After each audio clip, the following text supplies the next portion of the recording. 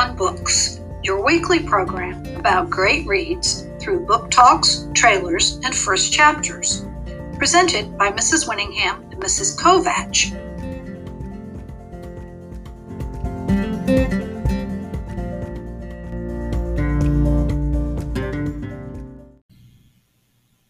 Hi, this is Mrs. Brown, 7th grade language arts.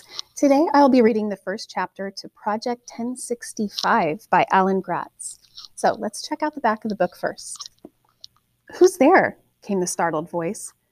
The silhouette came closer. All he had to do was pull back the curtains and he would find me. I tried desperately to think of some excuse, but none of them explained why I was hiding behind the curtains with the lights off. I was going to be caught, and my family and I would be thrown into a prison camp. My heart thudded in my chest. I looked left, looked right, backed away as close as I could to the window. I had nowhere to run. Okay, so let's go ahead and check out chapter number 1. It's entitled Dinner with Nazis. It's hard to smile when you're having dinner with Nazis. There were Nazis all up and down the long table, talking and laughing and eating. There were Nazi soldiers in their gray German army uniforms. There were SS officers, members of Adolf Hitler's private protection squadron, in their black uniforms and red armbands. There were regular civilian Nazis who didn't fight in the military, who ran banks and factories and newspapers and wore suits and ties and Nazi pins. And then there was me, Michael O'Shaughnessy, wearing my brown long-sleeve shirt, black shorts, white knee socks, and black hiking boots polished to a shine. And just like the SS, the most fearsome killers in all the land, I wore a red armband with a big black swastika in the center of it. The hooked cross symbol, the Nazis plastered all over everything. I wore the uniform of the Hitler Youth, Germany's version of the Boy Scouts, because I was a Nazi too.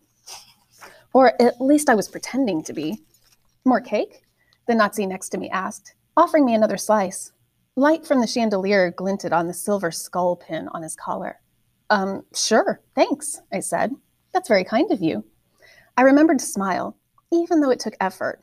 I hated pretending to like these people, hated pretending to agree with their awful hatred of the Jews, hated pretending I wanted them to win the war and conquer the world. But I smiled because I had to. If they ever discovered I wasn't really one of them, my family and I would disappear into a concentration camp, never to be seen or heard from again. "Your German is so good," the woman on my other side told me. She was the wife of a captain in the German army. "If I didn't know your father was the Irish ambassador, I wouldn't think you grew up here in Berlin." I sagged in my chair. I heard this every time my family attended one of these dinners. I wasn't exactly the blue-eyed, blonde-haired Aryan idol, but with my flawless German accent and my brown hair that fell like a mop into my brown eyes, I could pass for an average German boy any day. I wasn't proud of it, but it was definitely useful. "Michael's always had a good head for languages," my father said in German. He sat across from me at the table. My mother 2 seats down from him. We've only been here for 6 years, but he already speaks better German than I do. 1937. That was the year my father was named Irish ambassador to Germany, and we moved from London, where he'd been stationed, to Berlin.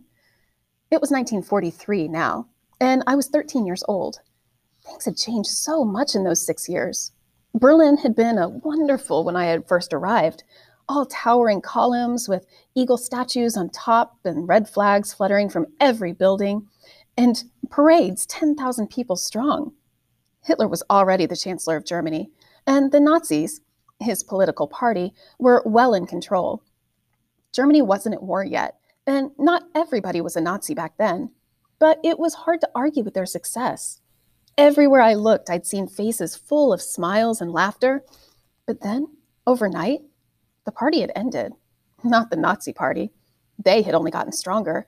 The other party, the feeling of unbounded German cheerfulness, was gone. I had finally seen the horror behind the smiles, and so had the rest of the world. What happened that one night still haunted me. "Michael's always had an exceptional memory, haven't you, son?" Ma said, breaking into my thoughts. "It's true," my father said. "Michael reads in German, tells jokes in German. I think he even dreams in German." The adults around us at the table gave him a polite chuckle. "Da, the diplomat, doing what he did best." His mustache widened as he beamed at me. But the eyes that peered at me over his glasses weren't smiling. They were reminding me to smile, to be friendly, to play my part. I picked up my glass of grape juice and took a drink to hide my frown. "You are a better German than some Germans," the Nazi who had offered me cake said. His name was Trumbauer, and his rank within the SS was Obersturmführer, which meant senior assault leader. He was a tall, thin man with slicked back, jet black hair and a nose like a parrot's beak. "Just today, we raided the home of a German couple who were hiding a Jew in their attic. Right here in Berlin." He shook his head as if he couldn't believe the stupidity of some people. "How did you know they were hiding a Jew?" the woman next to me asked.